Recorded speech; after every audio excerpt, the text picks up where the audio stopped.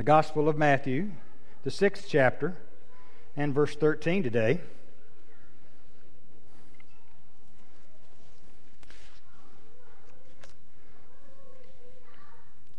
Matthew, the 6th chapter, verse 13. There is perhaps no more popular Christmas movie. I love Christmas movies. Perhaps none more popular, at least for folks my age and older, maybe close to my age, than Frank Capra's 1946 classic, It's a Wonderful Life, starring James Stewart as George Bailey and Donna Reed as his wife Mary. You know the story, so we won't go into all that here. I mention it only because it's one of the most well-known movies involving angels. In this case, remember Clarence, George's guardian angel, who was going to help out George because George had decided that his life was not even worth living. Every time a bell rings, an angel gets its wings. I'm not sure that's how it... Dave, you think that's how it works? I'm not sure it's how it works. Are you? No, I'm not either. So it made for a great movie.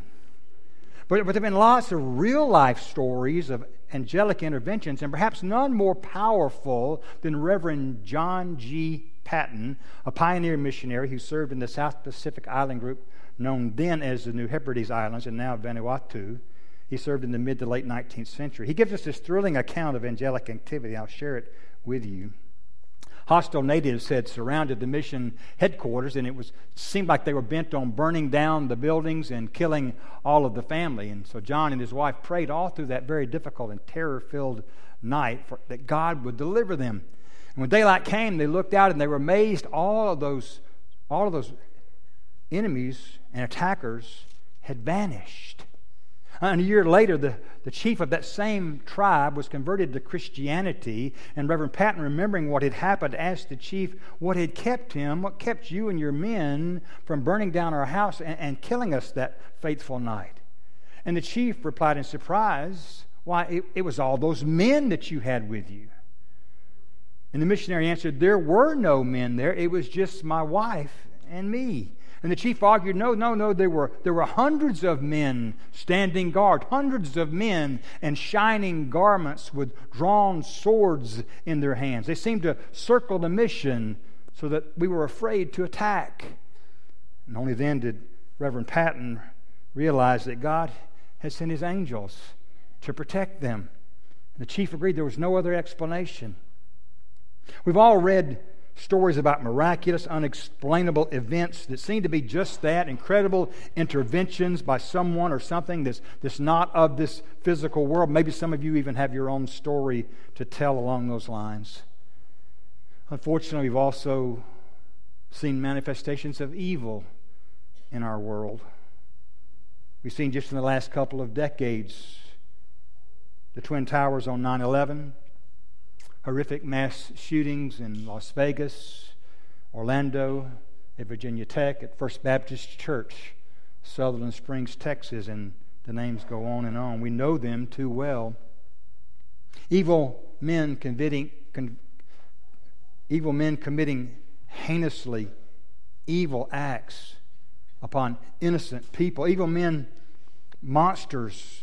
Later on, earlier before that, we saw monsters like Hitler and Stalin and Mao Zedong and Pol Pot and Idi Amin, who murdered millions and millions of innocent men, women, and children. Atrocities that were demonic in nature, if not in actuality.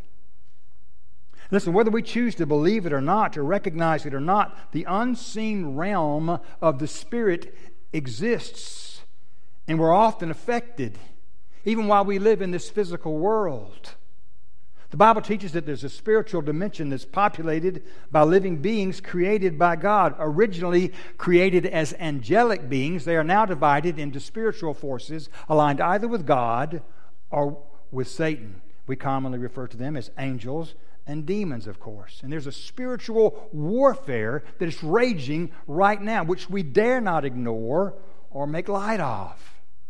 Alexander Solzhenitsyn said the fight for our planet, physical and spiritual, a fight of cosmic proportions, is not a vague matter of the future. It has already started. The forces of evil have begun their decisive offensive. You can feel their pressure, yet your screens and publications are full of prescribed smiles and raised glasses. What is the joy about? There are forces bent on our destruction and the destruction of our planet. It is very real. And into this spiritual reality, Jesus teaches us to pray and lead us not into temptation, but deliver us from evil. Would you please stand and honor the reading of God's Word? Jesus says to the disciples, "Pray then like this, Our Father in heaven, hallowed be your name. Your kingdom come, your will be done, on earth as it is in heaven. Give us today our daily bread, and forgive us our debts, as we also have forgiven our debtors. And lead us not into temptation, but deliver us from evil." Heavenly Father, as we contemplate this passage of Scripture today, and we speak of topics that we don't often speak of, a reality that we cannot see, but your Word tells us is there. Would you inform us through your Word and your Holy Spirit, help us to understand, Father, what it is we're up against and who it is we have fighting in our corner. In Jesus' name we pray. Amen. Please be seated. So I want to point out some important truths implied in this prayer petition that we're examining today. And first of all, it implies that we are in danger both from sin and Satan. Satan is the great tempter. Now, what does the devil do? His number one activity, at least where we are concerned as human beings, is temptation. Both Old and New Testaments consistently represent Satan as the tempter. He was responsible for the first temptation in the garden, right? First one we see in Scripture. And from the garden through the rest of the Old Testament, Satan continues this strategy of trying to drive a wedge between humanity and himself and God. Think about Job. Satan's intent there in causing Job to suffer was to tempt him to curse God. He said, "But stretch out your hand," Satan said to God, "and touch all that he has," that is Job, "and he will curse you to your face." Satan also tempted King David to take a census of Israel. 1 Chronicles 21:1 says, "Then Satan stood against Israel and incited David to number Israel."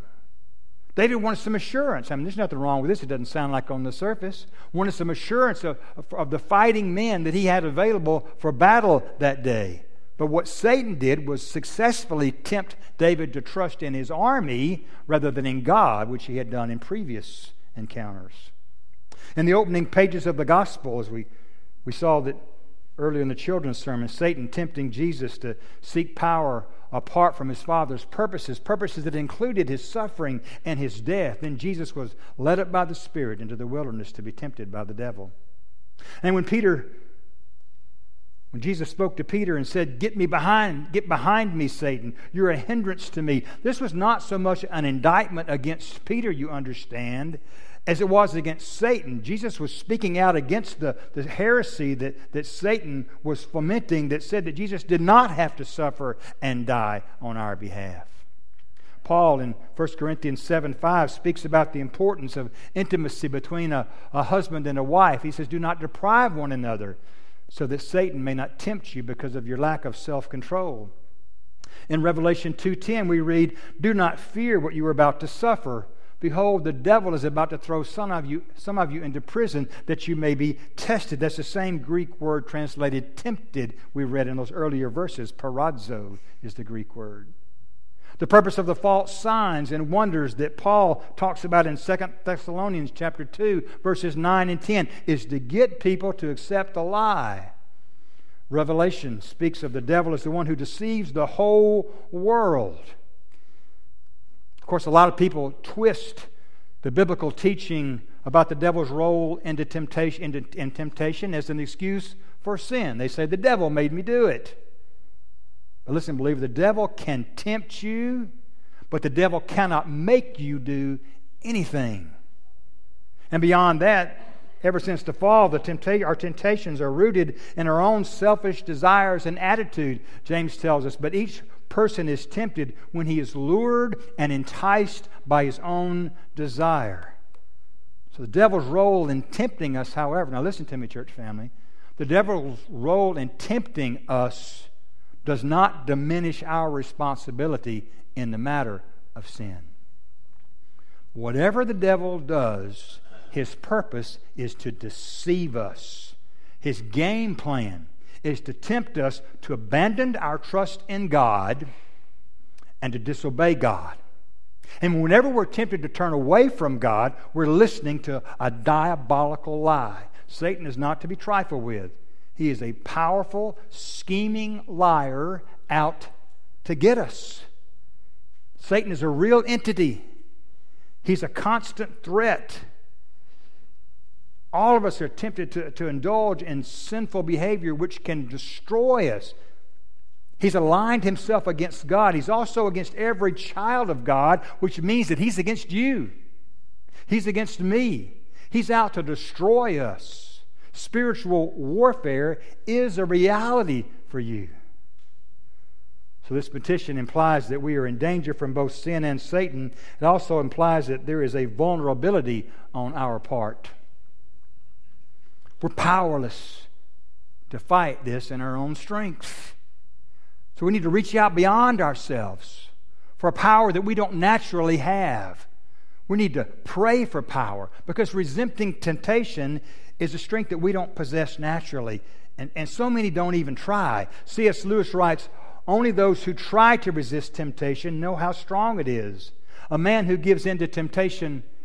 There we go. I'm going to back up a little bit for you. Oh, I might have left that slide out. This is a really good quote. Listen to this. "Only those who try to resist temptation know how strong it is." Listen, here it is. "A man who gives in to temptation after 5 minutes simply does not know what it would have been like an hour later." More on that in a moment. So the prayer also implies that there's a need for a protector and a deliverer. It points us to God as the only hope that we have to defeat the enemy of our souls. When Jesus died and rose again, he decisively defeated the devil. But yet the devil has not surrendered. He continues to battle. The battles rage on. One day, yes, Jesus will come and he will vanquish Satan and his demonic army for all time. In the meantime, we live in the difficult time between Christ's death and resurrection and his final victory over Satan. And spiritual warfare, I would suggest to you, is in many ways more intense now than it has ever been. We live in a period of tension where victory is in one sense already and in another sense not yet. So how can we defeat the devil and be victorious over sin in our lives? How can we protect ourselves against the attack of the minions of darkness? The Apostle Paul wrote about the warfare we wage in Ephesians 6, verses 10 through 18. And I want to encourage you to go back and reread that passage. Read it and read it and read it over and over again.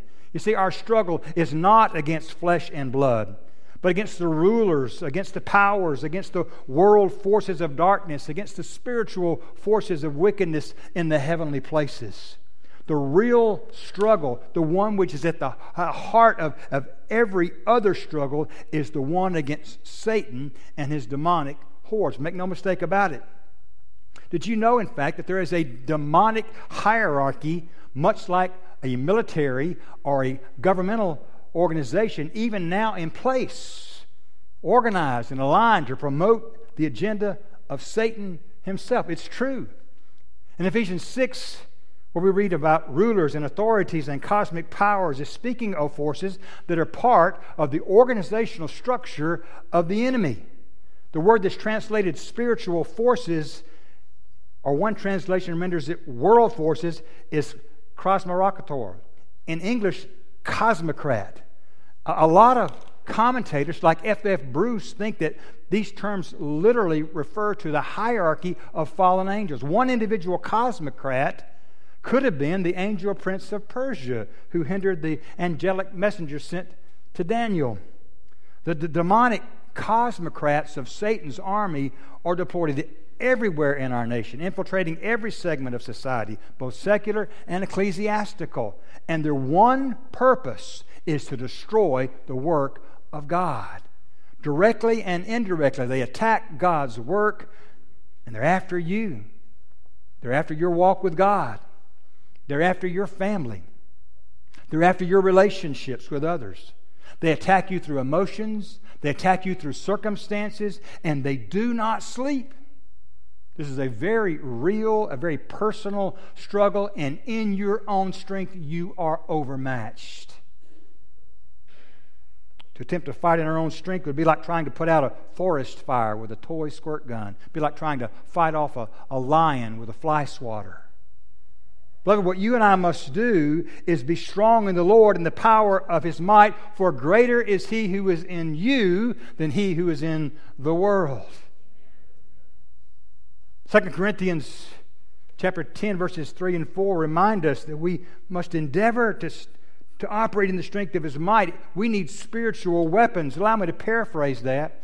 We are human, but we don't wage war with human plans and methods. We use God's mighty weapons, not merely worldly weapons, to knock down the devil's strongholds. We must fight these dark spiritual forces with God's mighty weapons, spiritual weapons that are at our disposal. We must put on the whole armor of God, absolutely, and use the weapons of the Spirit, remembering that our Father will not let us be tempted beyond what we are able to bear. The Roman soldier carried a short sword that was strapped to his side. It was the most common weapon that was used in hand-to-hand combat. It was used both offensively and defensively by the soldiers. Our sword is of the Spirit.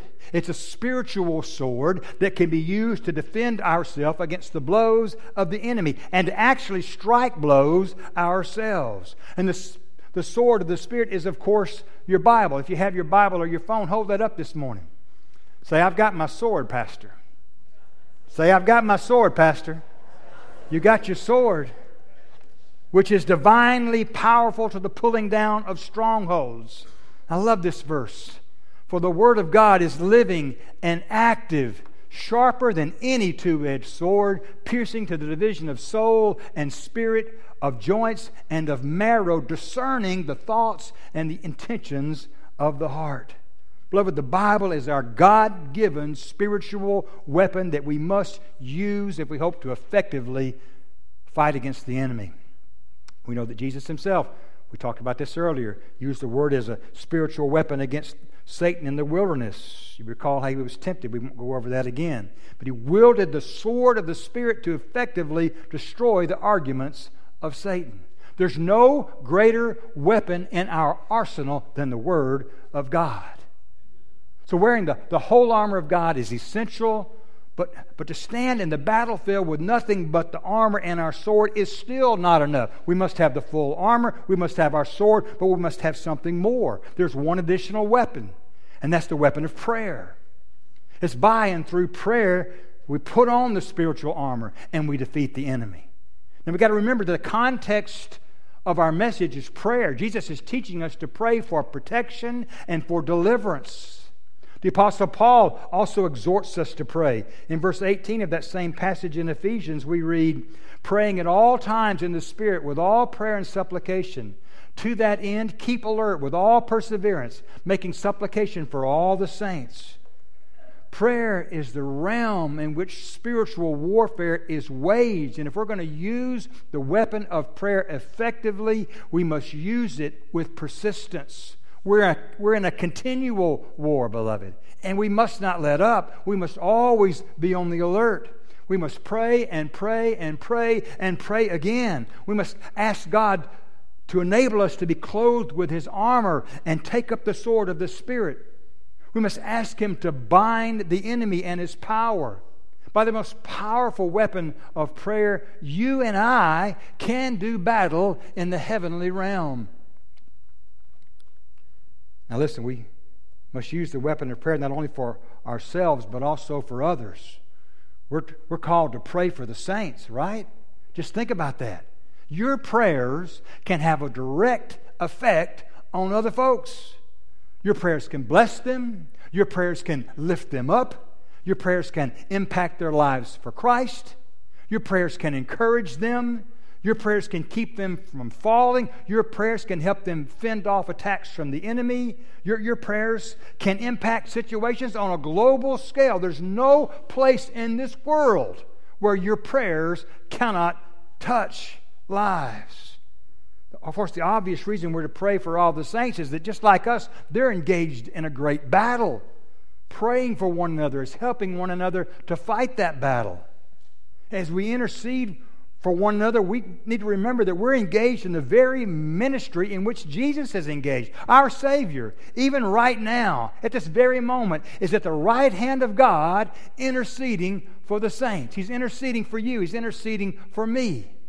The devil, on the other hand, is relentlessly accusing the saints before God. And of course we shouldn't imitate the devil. We should follow the Lord and become intercessors on behalf of our brothers and sisters in Christ. Remember, the emphasis of the Lord's prayer is plural. And lead us not into temptation, but deliver us from evil. Some of you note, based on your version of Scripture, that the model prayer closes with a doxology. Again, not included in many translations. It's not in the ESV. The doxology is simply this, and I'll read it from the King James Version. For thine is the kingdom and the power and the glory forever. Amen. It comes from the Greek doxologia. It's a combination of doxa, glory, and logos, a speaking. So a doxology is a hymn or a verse glorifying God. And we just say a doxology. We proclaim our recognition and our acknowledgement of the unique and supreme worthiness of our Father to be praised. And we can do that in worship through our prayers. We did it earlier through the songs that Scott and the team led us through. We can even just think it to ourselves as we silently offer up our prayers to our Father. It's an offering of praise to our Heavenly Father. And there's really no need to overanalyze this verse here. Most of you are aware, again, the earliest manuscripts available don't contain this portion of verse 13, which could mean that Jesus didn't even say these words. But I'm going to tell you, while it's not included in some of your versions of the Bible, including mine, I'll tell you this, it's nonetheless true. He is the kingdom and the glory and the power forever and ever. Amen. It's true, and it's hard for me personally not to add it when I'm reciting this verse because it's true. And it fits. By the way, it's reminiscent of 1 Chronicles 29:11, where we read, Yours, O Lord, is the greatness and the power and the glory and the victory and the majesty, for all that is in the heavens and in the earth is yours. Yours is the kingdom, O Lord, and you are exalted as head above all. And whether or not Jesus said these words there that day on the Sermon on the Mount, or whether some priest or scribe added it later, it is nonetheless true. His is the kingdom and the power and the glory forever and ever. Amen. For the time we have remaining, I want to offer some additional practical helps in the way of application when it comes to fighting temptation. The first thing we must do is be honest about temptation. I struggle with temptation as much as the next guy, perhaps in different areas and to different degrees, but I nonetheless struggle. I encounter it in my own life. And I've had many, many opportunities through the years to speak with others about their sins and their temptations. And as I fight my own battles and I try to help others fight their battles, I find it helpful to go to some of those simplest of truths, to plain words that can be spoken in the face of overwhelming temptation. Remember, no one talks to you more than you talk to you. What are you saying to yourself when you're tempted? When tempted by desire to sin, one truth we can proclaim is that is not who I am. And we can say that, beloved, because it's true. Say, that's not who I am. As new creations in Christ, sin no longer has reign over us, no longer has control over us. We are free not to sin. When we accepted Jesus as our Lord and Savior, once we did that, we are in Him. The old man is dead. Paul writes in Galatians 2, verse 20, I have been crucified with Christ. It is no longer I who live, but Christ who lives in me. And in 1 Corinthians chapter 15, verse 22, we read, "For as in Adam all die, so also in Christ shall all be made alive." You and I are now alive in Christ. We are one with Christ. And that means we have a new identity empowered by God the Holy Spirit. Or do you not know that your body is a temple of the Holy Spirit within you, whom you have from God? You are not your own, for you were bought with a price. So glorify God with your body. Beloved, we have been grafted into the vine that is Christ Jesus. I am the vine, Jesus tells us in John 15, verse 5. You are the branches. Beloved, we have been delivered from the domain of darkness and transferred to the kingdom of the Son, of His beloved Son, in whom we have redemption, the forgiveness of sins.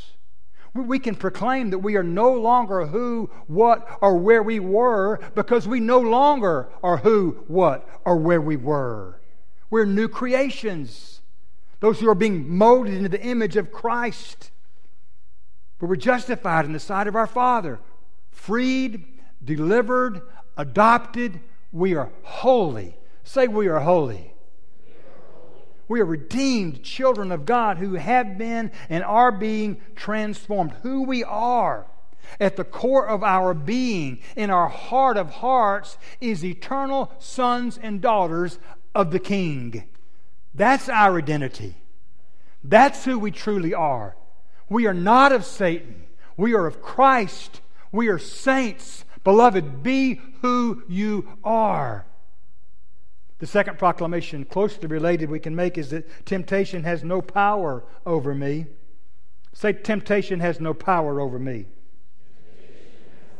You're losing a little enthusiasm. Is that because you don't really mean that? Say that again. Temptation has no power over me. The time when sin and temptation had control over us is in the past if we know Christ. Yes, we were once in the dominion of Satan, slaves to sin, slaves to unrighteousness, but that's no longer the case. When we placed our faith in Jesus Christ as our personal Lord and Savior, we were set free from sin's control over us. Paul tells us in Romans 6, verses 6 and 7, I'll paraphrase that, could it be any clearer? Our old way of life was nailed to the cross with Christ. A decisive end to that sin-miserable life. We are no longer captive to sin's demands. And not only that, if that's not enough, we are indwelled by the Holy Spirit, who empowers us not to sin, but to instead joyfully choose righteousness. The only power that sin has over us is the power we give when we refuse to take hold of the sin-crushing strength of the Holy Spirit. Beloved, remind yourself often, sin has no authority over me. Sin has no authority over me. We need to say that all the time. The third proclamation we can make regarding the temptations we face is this: you always promise more than you deliver. Somebody say amen to that. Sin always promises so much and yet delivers so little in the end when it comes right down to it. You think back to the garden, to Adam and Eve. But the serpent said to the woman, you will not surely die, for God knows that when you eat of the tree in the midst of the garden, your eyes will be open and you will be like God, knowing good and evil. You think of that exchange and what their transgression actually delivered to them. And if you want to learn exactly what that is, read from Genesis 3:7 through Revelation 22, verse 21, and you'll find out. Remember what sin promised to Abraham, to Samson, to David, to Judas, to Peter, to Ananias and Sapphira, and then compare that with what it cost them. Listen, beloved, if we'll just give Scripture an honest read with just a modicum of understanding, we will surely not miss the huge chasm that exists between what sin promises and what sin actually delivers. For that matter, take an honest look at your own life.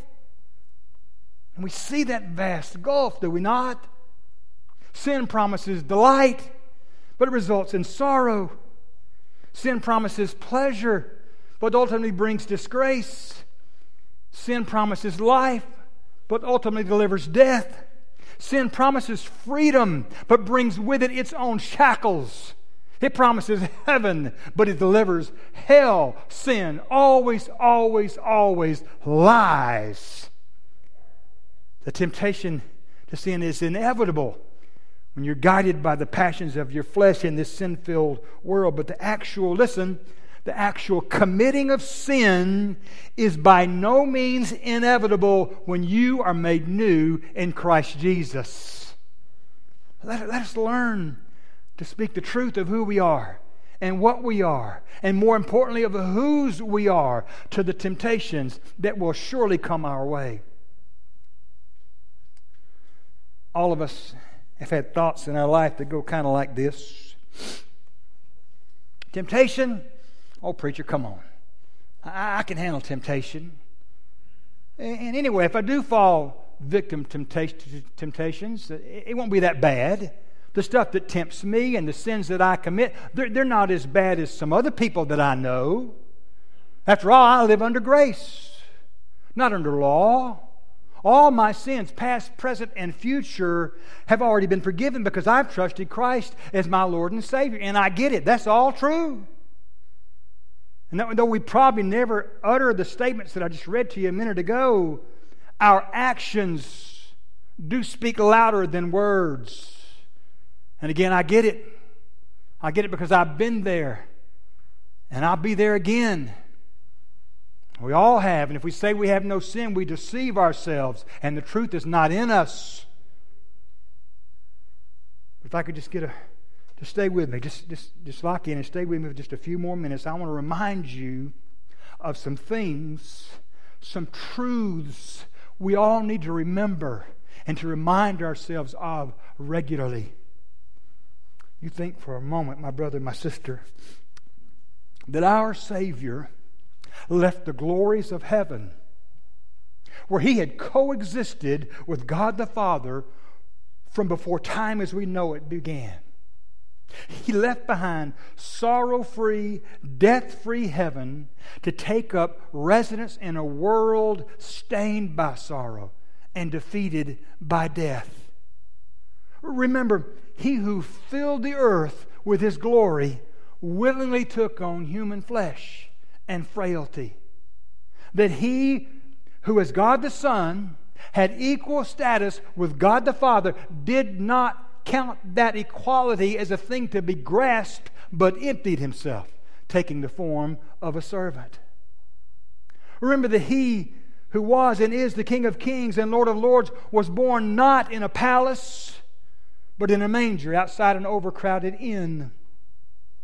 Think for a moment, beloved, the God of law was born under the law, yet met every requirement of the law perfectly. The God who formed and fashioned the universe labored alongside His earthly Father in a carpenter's shop. The one who binds devils in chains was tempted by Satan after fasting 40 days in the wilderness of Judea. And because He Himself suffered when He was tempted, He's able to help those who are being tempted. Remember that the God of incomparable strength grew weary in His earthly travels. He spent hours, He spent Himself bringing healing and hope to the diseased and the downcast. Remember that He, the perfect innocent one, was and is Himself judge over all humanity, was arrested, tried, condemned, and crucified by imperfect men wielding power they only had because He had given it to them. Church family, let this truth resound in the depths of your being. The giver of life was put to death, but before He died, God the Son, who was from eternity, who had always been one with God the Father, was separated from God as He took on your sins and mine. And the sadness of that separation, I suggest to you, the worst of the tortures He endured that day, caused our Savior to cry out from the depths of His being, my God, why have you forsaken me?" Think about this, believer. The same head before which angels cast down their crowns was pierced with a crown of thorns. That mouth from which flowed the most eloquent, the most powerful, the most truthful, the most relevant, the most enduring words ever spoken before or since, was charged with blaspheming the one who sent him to proclaim that truth.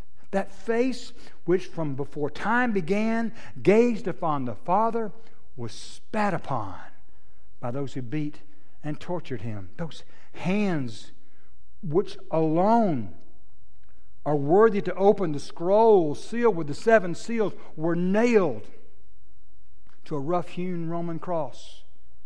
Those feet that had walked across Palestine to bring the gospel of grace to offer redemption and release were nailed to the cross for your sins and mine. Those ears which had heard, and deservedly so, the praise of men and of angels as he hung on the cross heard not praise, but ridicule and scorn from the mouths of those he would forgive, even while the echoes of their derision reverberated down Mount Calvary. Those eyes which had always looked upon the hopeless and the helpless with such tenderness and compassion were closed by the darkness of death. Jesus endured the humiliation and the torture of crucifixion. He inhaled the stench of Golgotha as he hung there dying, and our Savior drank the cup of his Father's wrath, the cup that was meant for you, the cup that was meant for me. And he drank it all, every drop of it. He died that we might live, that we might know forgiveness of sins, that we might be free from the just condemnation our sins deserve, that we might live forever with him in glory. Beloved, that is the cost of his co-heirs, I remind you. That's what we are. The cost of our yielding to temptation. That's the cost of the sin that you and I too often desire to enjoy. Beloved, let us diligently guard against allowing our desires to tempt us and lead us to sin against the one who is all of that, who has done all of that, who has promised us, has actually gifted us with an inheritance that can never perish, spoil, or fade, that's being kept in the glories of heaven for you and for me. Our Father in heaven, lead us not into temptation, but deliver us from evil. Would you pray with me?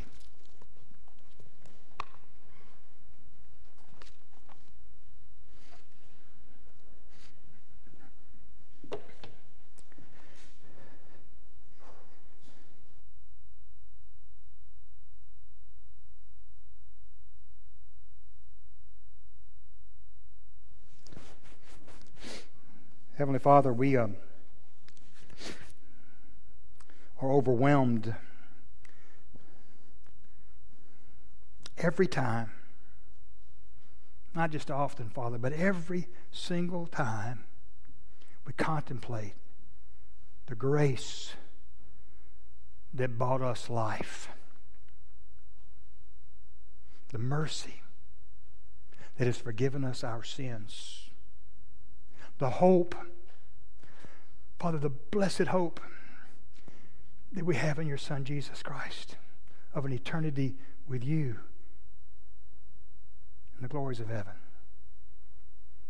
Father, it's overwhelming to us. And Father, we are equally overwhelmed when we contemplate the travesty of our yielding to temptation, though forgiven, though forgotten. Father, we recognize there are so many times that we are disobedient, so many times that we sin against you and your holy word, so many times that we fail to be obedient to what you're calling us to be and to do. That too is overwhelming. We're thankful, Father, today that your Holy Spirit is alive and well within us. We pray that you would fill us to the full with your Spirit, That out of that overflow, Father, we might be able to minister to those around us. That out of that fullness, we might walk closer to You, more obedient to You, in a manner more pleasing to You, Father, that we might be evidences of Your grace to a lost and dying world. Father, I want to pray for those who are here this morning. And much of what has been said has been for them beyond what they might have imagined they would hear coming to this place this morning. This talk of those who are aligned against You. I pray, Father, today for those who've yet to receive Your Son, Jesus Christ, that they have heard afresh and anew what Your Son did for them on the cross of Calvary. And that they've heard what He did for them on that dark Good Friday.